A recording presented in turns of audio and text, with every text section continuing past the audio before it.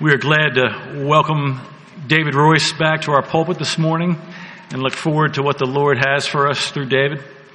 Would you please turn in your Bible to Mark chapter 11, verses 11 through 25. That's Mark chapter 11, verses 11 through 25, as we read the text for today's sermon.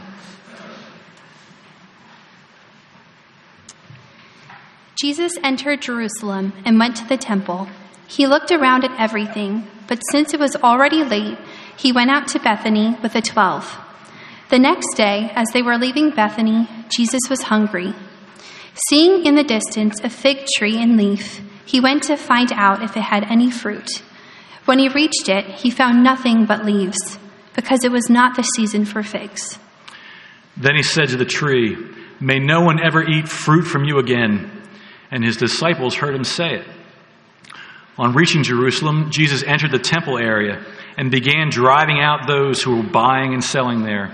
He overturned the tables of the money changers and the benches of those selling doves, and would not allow anyone to carry merchandise through the temple courts. And as he taught them, he said, "Is it not written, 'My house will be called a house of prayer for all nations'? But you have made it a den of robbers." The chief priests and the teachers of the law heard this and began looking for a way to kill him, for they feared him, because the whole crowd was amazed at his teaching. When evening came, they went out of the city. In the morning, as they went along, they saw the fig tree withered from the roots. Peter remembered and said to Jesus, "Rabbi, look, the fig tree you cursed has withered." "Have faith in God," Jesus answered. "I tell you the truth. If anyone says to this mountain, 'Go throw yourself into the sea,' and does not doubt in his heart, but believes that what he says will happen, it will be done for him. Therefore I tell you, whatever you ask for in prayer, believe that you have received it, and it will be yours. And when you stand praying, if you hold anything against anyone, forgive him, so that your Father in heaven may forgive you your sins."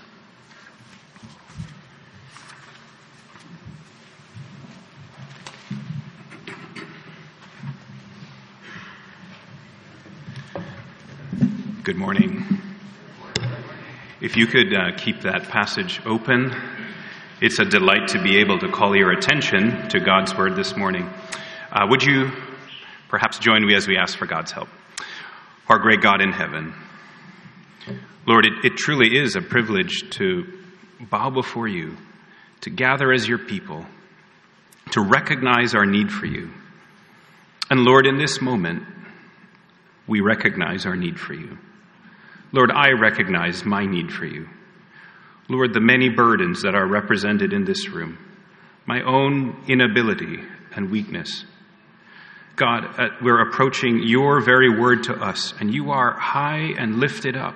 You are exalted above all things. You are the living God, the Holy One over all. Would you draw near to us by your Spirit, Father? And would you draw near to every burden and need that is represented in this room? Use our time now, please, to meet with us. We pray in the mighty name of Jesus. Amen. Well, if you've ever shopped at a department store, then you will already have an idea of what our passage that we just read this morning is about. Truly, if you have ever shopped at anything or tried to purchase anything in our culture, you will know that there are things in our world which we call top tier, quality, and sought after. We tend to call them name brand things. And you also know that right alongside these top tier, high class, name brand things, there are other products that are, well, let's just say not so much. We call them off-brand things. Sometimes we call them knockoff brands. And the funny thing happens in our world, you're very familiar with it, is that we go often to places and we have a need to make split-second, in-the-moment value judgments. Surely you know what I'm talking about, because you can, in our culture, buy an iPhone, but I just learned this week, do you know there also exists in other parts of the world an O-phone? You have the top-tier brand, which is Sony. And some clever person has invented the brand Phony. I went to buy Dove soap because that's what I'm told I need to use for dry skin. And right alongside, I don't know if it's a joke or not, but right alongside Dove in the very same cursive font, there exists a soap called Dave, which was calling out to me in many ways than one. This happens all around. This happens in campus culture. An athlete on campus reflected to me his great desire to buy a Puma shirt to fit in, except it didn't say Puma. It was one of these online pranks. It read Pumbaa, like a cartoon online character. Look carefully before you buy is what they say. And if you know what I'm talking about, surely you do, then you have an idea what our passage is about. Why is that? Because what happens in our world with products also happens with spirituality. What I mean by that is there is a great deal, much like off-brands, in our world that masquerades as Christianity. But the scriptures tell us that there is a great need in our land and in our world and perhaps in the church for discernment, and God's going to call you as well to make split-second value judgments, mostly about your own faith. And if you look down at our passage, you'll see this very thing. I'd like to point out a couple of things as you keep it open. In verse 11, you'll note that Jesus, in our text, is in Jerusalem. That means he's arrived at this place, the context being that for a good bit of Mark's gospel, he is in Galilee. For some of it, he is traveling. But he's arrived in Jerusalem. What's more, it says in verse 11 that he is in the temple, or the temple area, and that's where he goes. That's the setting of our text. Well, what's more, in verse 11, Mark, the gospel writer, makes a point of saying this, quote, Jesus looked around at everything. Perhaps you could make a mental note of that, because another way of saying that is that the God-man, the Lord Jesus Christ, the wisest man who ever lived, has arrived at the place appointed for God's people, and his discerning eyes are falling in the place of God on the people of God. And as you know, in this gospel and all the others, Jesus is going to clash in Jerusalem with the religious leaders. In our passage, you could say that Jesus is inspecting, Jesus is exposing, and Jesus is discerning true from false, empty religion from authentic spirituality. That's what this passage is about. And you'll notice it has this famous section of Jesus interacting with this fig tree. But the bottom line, the main point, it seems to me, that it is an urgent thing to consider, especially if you have grown up in church, what authentic spirituality is and what empty religion is. To be able to exercise the discernment that Jesus points out here, to know the difference primarily for yourself, because what a horrible thing it would be to be deceived about where you stand with God. So the main point is this: it's that true spirituality, according to Jesus, bears spiritual fruit. Could I say that again? The main point of this sermon is quite simple. It's to show you in different ways that Jesus points out that true spirituality means bearing spiritual fruit. We see this in three ways. There are three movements to this text I'd like to point out. The first is this, is that it seems to me that Jesus gives a parable of empty religion. That's your first point, a parable of empty religion. Another way to say that is Jesus first points off the knockoff brand. Read with me again, verse 12. On the following day, when they came from Bethany, he was hungry. And seeing in a distance a fig tree in leaf, he went to see if he could find anything on it. And when Jesus came to the fig tree, he found nothing but leaves, for it was not the season for figs. And he said, "May no one ever eat fruit from you again." And the disciples heard it. So take note here that Mark has included this wonderfully strange account of a time when Jesus points out a fig tree. You know, most people are very familiar with Jesus' first miracle in the Gospel of John. It's, turning water into wine. What's interesting is it's actually harder to call up in your memory, at least it is for me, what Jesus' last miracles are. And this is among them. This is the last miracle in Mark's account anyway, save the resurrection. And on the surface, perhaps, it seems as if, well, did Jesus have a bad day? After all, it says here that it's not the season for figs. So perhaps he is merely taking it out on a fig tree. And many people have actually concluded this is a gratuitous miracle. It's the only gratuitous miracle. But Jesus is not doing a gratuitous, self-serving miracle. And an easy way to detect this is that the passage says that the disciples are the audience for this encounter. It says the disciples heard it, which means this isn't personal hunger. This is a deliberate parable. The text is offering us a lens for us to understand what is happening in the broader context. And maybe you could say that Jesus is speaking to the disciples to give them a lens for what he is about to do. Because we see the fig tree mentioned towards the beginning of this text, and wouldn't you know that Mark circles back and mentions the fig tree towards the end of the text, which means it is an interpretive context for what is in the middle, which is verse 15. They came to Jerusalem, and he entered the temple and began to drive out those who sold and those who bought in the temple. What does the fig tree have to do with that? Well, it's the interpretive lens for that. Much like the fig tree looked great from far away, as in it was full of leaves, upon closer inspection, Jesus concluded that it was fruitless.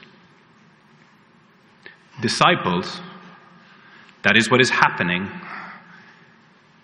in Jerusalem. That is Jesus' discernment for what is occurring in the temple. And I want to suggest to you that is Jesus' demonstration, this is Jesus' miracle parable of how empty religion always works. Do you know that? The fig tree is meant to stand as a picture for what it perhaps means. Those great words of these people, honor me with their lips, but their hearts are far from me. That's empty religion. Said another way, for these people in this context, another way to say that is that empty religion uses God for personal gain. That's what's happening in the temple area. This is Jesus saying this needs to stop. This is his bringing down a picture of judgment in the temple, because that's empty religion. The fig tree parabolizes that. It's using God as opposed to worshiping God. It's me before God. God, please act on my schedule. I think we know what this is like and what this looks like, at least in a romantic context. My wife and I have counseled have the privilege to counsel a number of couples over the years. The vast majority of them, of course, are delightful romance stories where godly people are learning about one another. There are a couple interesting situations where young women have looked at me and said things like, I think I need to get out of this. What makes you think that way? Because he doesn't know anything about me. ... I feel like I'm being used. These things happen often. Or I feel like I'm getting played.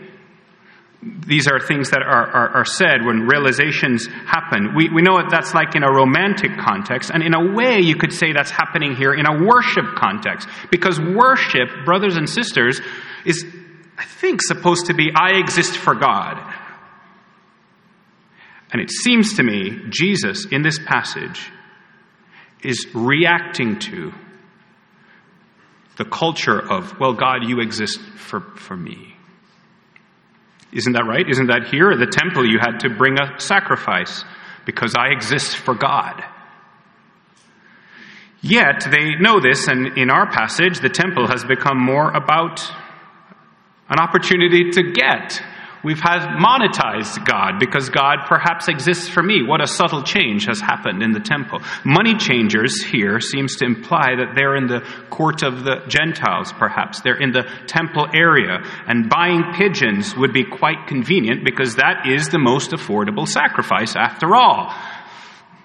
They're carrying things through the temple, we read, which many commentators think is some sort of a shortcut way of passage through the place of the meeting place of God and man. But, friends, why is this significant? Because that is how false religion works. That is the creep of empty religiosity. It does start with a good thing. It perhaps even starts with a godly thing or a commandment of God. But eventually the drift is away from anything to do with truly listening to God. Anything to do with having your heart gripped for God. But rather co-opting God to get Him to behave in the way that I want. This is the issue. And friends, I do think it is also alive and well in our world today. At least I'll tell you, it's alive and well. I feel the drift in my own heart. Today, this takes the form of groups that perhaps will talk about God. But God is a means to personal wealth. Seems to me that is dangerous. It's possible to worship God, but to generally be in an environment where you are guaranteed this or that, or wealth or healing. There's a propensity to think about God things as a way of personal gain. God forbid we enter the ministry as a means of looking good. And there are groups of people who primarily encourage the church to be about a business, which is another form of monetizing Jesus, it seems to me. And whatever the personal gain is, if God becomes a means for your personal end, it seems to be empty worship. This could be monetizing Jesus. I suppose it could also be socializing Jesus, where there is some sort of social benefit to you primarily. And yes, these are wonderful things, but in this passage, it's a piercing one because Jesus comes with His discerning eye and says, just so you know, He's not fooled. He always challenges that kind of thinking. And the result among the religious leaders is always the same. Here's another litmus test, of course, is verse 18. It says, they were seeking a way to destroy Him. They're fearful, we got to get rid of this guy. And what a sad verse 18 is, isn't it? The temple is a meeting place of God and man. It's God's design. And Jesus, the eternal God, is here meeting with these men. And yet they are willing, as is very classic textbook empty religion, they are willing to break their law to uphold their law. They seek to destroy the purifier instead of allowing themselves to be purified. And that, my friends, is what empty religion does. That is a light on the dashboard of the fruitless life. It's an insanity that defends itself even when it is challenged. There's always a reason why it's somebody else's fault. And what a, again, challenging picture this is, because I grew up in the church. Maybe some of you did as well. And isn't it easy to think, church, worship, Sunday, this is just what I do. This is where I feel at home. And that's wonderful. But brothers and sisters, just one chapter later, Jesus is going to say these words, beware of the scribes who like to walk around in long robes, and they like greetings in the marketplaces, and they love the best seats and the places of honor, and who for a pretense, there's that word, make long prayers. The parable of empty religion is a fig tree with lots of leaves, but no fruit. Do you see it? That's the first great point. This is what Jesus drives out. In a way, you could say it brings down a picture of divine judgment. It's a parable of empty religion. Now, I perhaps should not end the text there, because right after this, as I mentioned, the disciples are the audience for the parable. So notice just a minute how the text is going to now flip around from the knockoff brand to authentic spirituality. That's your second great point. Is the first is a parable of empty religion. The second thing, it seems to me, is that Jesus gives an explanation here of authentic spirituality. Jesus interprets the parable to the intended audience. So if the first point is saying it negatively, maybe you're sitting there thinking, well, I don't want to be a fake. How can I have the real thing? Please, again, read with me verse 20. It says, as they passed by in the morning, they saw the fig tree withered away to its roots. Mark circles back to this tree. And Peter remembered and said to him, Rabbi, look, the fig tree that you cursed, it has withered. Now please note verse 22. And so Jesus answered them, have faith in God. Does that seem like a strange answer to you? It seems to be out of left field to me. Because perhaps you would expect Jesus to say something like, so you guys better prove yourselves. Because it seems to me, if you or I were writing the Bible, we would have said, so therefore make sure that you get your act together so that you can be the real deal, impressive to me disciples. Oh no. What it seems to me Jesus is saying is that this, and of course this answer only makes sense in context. Jesus is saying to learn from the parable, don't be fruitless. Well, what does it mean then? What does bearing spiritual fruit look like? Well, disciples have an authentic spirituality about them. And what is real spirituality? What's striking about our passage, the surprise, is that Jesus points to incredibly ordinary things. Number one, Jesus says, authentic spirituality. Perhaps we could parse these verses. We believe in God's power. Did you see him say that? Jesus says authentic spirituality. If we don't want to be like the fig tree, he says have faith in God. It's that we exercise faith towards the living God who sits on the throne. This is what it means to follow him. We believe in God's power. Many of you know I serve on a college campus. This time of year, what's very, very popular is to invite people to do panel discussions, etc., these sorts of things. So I have in the past, not this year, I've sat along other Christians, and they arrange people from various systems of faith, and they interview them and they ask them odd, hard questions.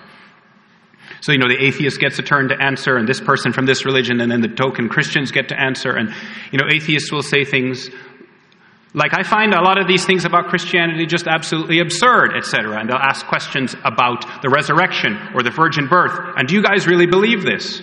And it's striking to me that what has happened is on a panel of, quote, Christians, my fellow Christians, many of them say things like, well, we do believe in the virgin birth. Kind of. Man sitting next to me says, well, just so you know, in my church, when we talk about the resurrection, what we really mean is that Jesus rose for each of us differently. To which you don't want to know what I replied. But that sort of thinking is incredibly popular in our day. I could call it a rather empty, semi-moralistic, feel-good sort of deism. And my friends, that's a stark contrast to what Jesus says in verse 23. Please read this. He says, I tell you, whoever says to this mountain, be taken up and thrown into the sea, and does not doubt in his heart, but believes what he says will come to pass, it will be done for him. What a tremendous verse. Jesus is not saying that you can really, really believe really, really hard to get whatever you want. He cannot be saying that because of the context. As a matter of fact, Jesus does not seem to me here to be talking about my personal mountain. He's not talking about the Pocono Mountains. He seems to be talking about this mountain, which should have been the one right there in the historical moment. What's he saying? He is saying, being a Christian means to know that you serve a God who is alive. Authentic spirituality means that we don't believe in God simply because, this works out for me and I'm really used to this system of faith. Being a Christian does not mean, I have really nice morals and it helps me be a good citizen. Perhaps yes and amen, it does that. But it seems to me, following Jesus, we do this and Christ is to be believed because he is true. And that he really came. And the apostles gave their lives proclaiming this. And Jesus is saying here that his rule extends to the biggest things in this physical world, mountains, that his rule is not imagined, it is real. He uses the language of decreation, mountains being picked up and thrown into the sea. He is saying, Almighty God created them. And Almighty God is on the throne to decreate them. Do you think of God in this way?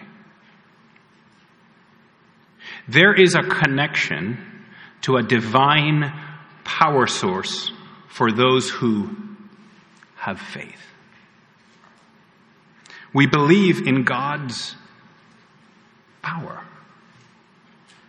Seems to me Jesus is also saying, number 2, we depend on him in prayer. Again, a rather ordinary thing. This is verse 24.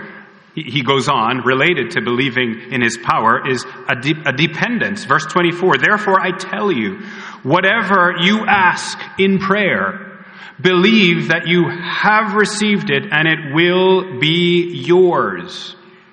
Again, Jesus is not saying, please use God to do your bidding.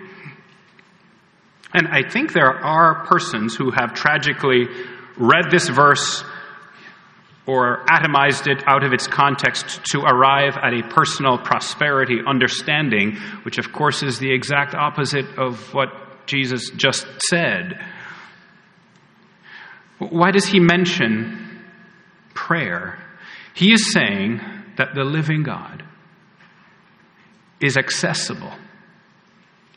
He's saying that the spiritual realm is so real and that God is deliberately caring and personal that you can rely on him. And this is a mark and a privilege of those who really believe in the living God. They ask. I say that word to my children very often. Maybe you do too, parents. Ask. One of my sons is highly independent, let's just say for his age. And a couple months ago, while the weather was still warm, he decided that he wanted to have a campfire. You see where this is going. I came downstairs to find a trail of matches in my house, which of course as a parent is the last sight that you want to see because you start putting the A to B to C story together. And I followed a trail of matches to go outside to see him sitting on the deck trying to light a fire. After I composed myself and said, "What are you doing?" And he said, I want to have a fire. I said, do you know what a fire is? Are you sure you want to do that, right? There's also this thing as burning our house down. This is a textbook moment. They train for this in parent school. You shouldn't burn your house down. And I look around, and he's sitting there. There's like this little fire ring. There's a stick. There's this little stick that he pulled off of a tree. There is a bag of marshmallows, and it's all set up. Eventually, as compassion washed over me, I said, "Son, You're welcome to have a fire. But here's a thought. Ask.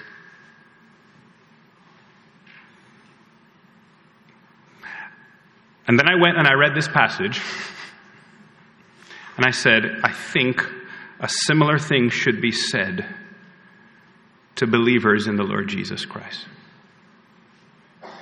You get the point, of course. Christians have all sorts of needs.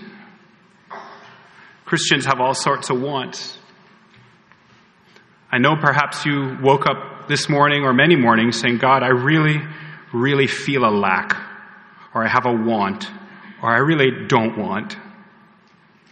Authentic spirituality, according to Jesus, is this: my brothers and sisters, ask the living God. The contrast, of course, here is that the temple, Jesus pointed out, was supposed to be a place of prayer for the nations. And then he circles back and he says, my friends, followers, disciples, please make yourselves about praying. Prayer for the nations. Prayer for what you need. And friends, I know the grief, perhaps, and the burden that you might feel, the exhaustion of asking God and praying for things, and you feel like there is unanswered prayer. I understand. And I know many of you know more than I do what it is like to pray for something, and to keep praying for something, and you start to wonder, what's the use of praying? Yeah, I know. But Jesus is saying that your asking God is one of the marks that you belong to God. Your persistence in crying out, you can think of it as a certificate of authenticity. Because it's showing you love for God. It is cultivating humility of spirit, and perhaps God just loves to hear from his kids. We believe in God's power. We depend on him in prayer. Verse 25, Jesus moves on to this. Here's another trait. We have the forgiveness of a father. Real disciples. Verse 25, and whenever you stand praying, forgive. If you have anything against anyone, so that your Father also, who is in heaven, may forgive you your trespasses. Again, a fascinating verse. Jesus here seems to say that the family of God is a family of abundant forgiveness. Did you notice that? That's a mark of healthy, authentic spirituality. I think every game show in the history of game shows has done something like they look at the contestant and they say, what are you going to do if you win the $1 million? Is that too small? Inflation. $5 million. What are you going to do if that happens? And they always say, well, I wouldn't have to scrounge around anymore. I don't need to feel like I can't afford this or I can't afford that. So that's why every game show asks that question. You see, it's what would it be like to come into unspeakable wealth? And my brothers and sisters, Jesus is saying, Christian, you are in a position of spiritual wealth. Due to no merit on your part, due to nothing that you have done, Jesus tells these guys, listen, your Father in heaven forgives.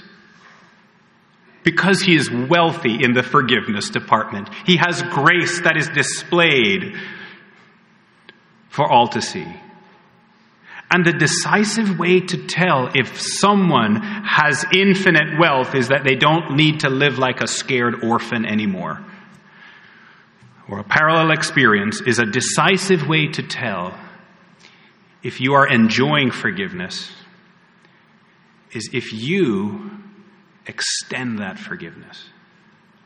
There's like a family of abundant love that you have been brought into, that we're following the Lord Jesus. And did you see what he says? He says, not the Father in heaven. He says, your Father. Your Father. This is authentic spirituality. It's the opposite of pretense or performitis, if that is a word. It is instead the life of Jesus being born in you. And forgiveness can be a barometer. It can be a mark of authenticity because we have the forgiveness of a Father. Friends, do you know this? Again, perhaps a challenging passage, one for introspection. And perhaps if you have a more sensitive conscience, this passage is not saying that we gain forgiveness by our ability to forgive. It's not saying we pray our way into heaven or we need to muster up an emotion to certify that we are His. No. But these things, these ordinary things, can be decisively things that help us to see, I belong to God. Just like unforgiveness can be decisive evidence that maybe you're all leaves. Maybe there's no fruit. Maybe this is a show. So you see, Jesus has talked about this empty religion parable. And then he's explained the parable to the disciples. But last, as we close, it seems to me that it might be appropriate to say, how do you move from one category to the other? In a good direction, anyway. Well, what if you recognize areas of empty religiosity today? I want to end by showing you the third great overarching point to me is that Jesus, or the gospel writer rather, has demonstrated that there is hope for true change. In here, in this gospel, in this text, there is an explanation of, or a parable of empty religion. There's an explanation of authentic spirituality. Let's end with the hope for true change. Because right after this encounter, you know the natural question that is immediately asked Jesus in chapter 12? Everybody wants to know, what authority do you have to do this? I think very naturally it moves into the realm of authority. One of the reasons why the authority question is natural is because big picture. I want you to notice that in verse 20 through 25 of the text that we read, which is the last section, Jesus is acting like an authoritative prophet. Means he's saying things authoritatively. Well, wouldn't you know, if you back up a little bit in verses 15 through 19, Jesus is acting like an authoritative priest.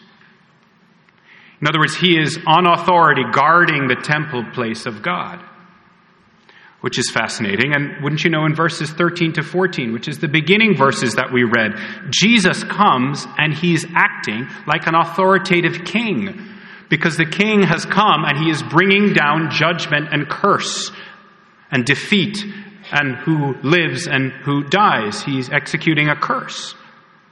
And so this leads to this question of either Jesus is exactly who he says he is, or he is not. Why is he acting like a prophet and a priest and a king? Because all of these offices provide for you what it means that you have a mediator between God and man, and there's a hope for change for you. Removing sacrifices. The priests throwing out sacrifices. Jesus is removing sacrifice because, as you know, he will take on and become the sacrifice in just a couple of pages. Jesus is declaring the truth of the gospel to us in these closing verses. Jesus is calling down curses on the fig tree as the one who executes divine judgment. And it's fascinating to me that the God-man knows full well, as he looks at that tree, that the culmination of his life is that he's going to be nailed to a tree. The plot to destroy Jesus will accelerate, and he will be lifted up to die for the sins of the world. Maybe you know this if you're newer to Christianity. Crucifixion is not a random way to die. Crucifixion is a picture of someone being cursed. It's shed blood because of a sacrifice that needs to be made. The gospel, the crucifixion, is a proclamation of the love of God and the way of forgiveness. So do you see all of these offices coming to bear? Jesus is going to proclaim the love of God on the cross. He's going to shed his own blood as a sacrifice, and he is going to become a curse as judgment falls. And Jesus is the only real Son of God. God's people here are fakes. And God is going to curse him. Jesus is going to wither away in pain. And you know those famous words, "My God, why have you forsaken me?" And he does that so that people like you and me can have this privileged position of being able to call out to God and know that he hears. The prophet of God, the priest of God, the king who has come, I think that wakes up our hearts and provides a fuel in the gospel of Jesus to say, I'm not in this for show. Like, my heart is stirred, it is moved towards the King of Kings. Don't work your way back into the family. You know what you have to do? Have faith in God. Perhaps we could end where we started. Are you a believer in the Lord Jesus Christ? Would you say that there's authentic spiritual fruit? If not, today is the day of salvation. Would you perhaps take a moment? Would you pray silently and consider, where is there an opportunity for application or encouragement from this text for you? And after which, I'll lead us in prayer and close. Let's pray.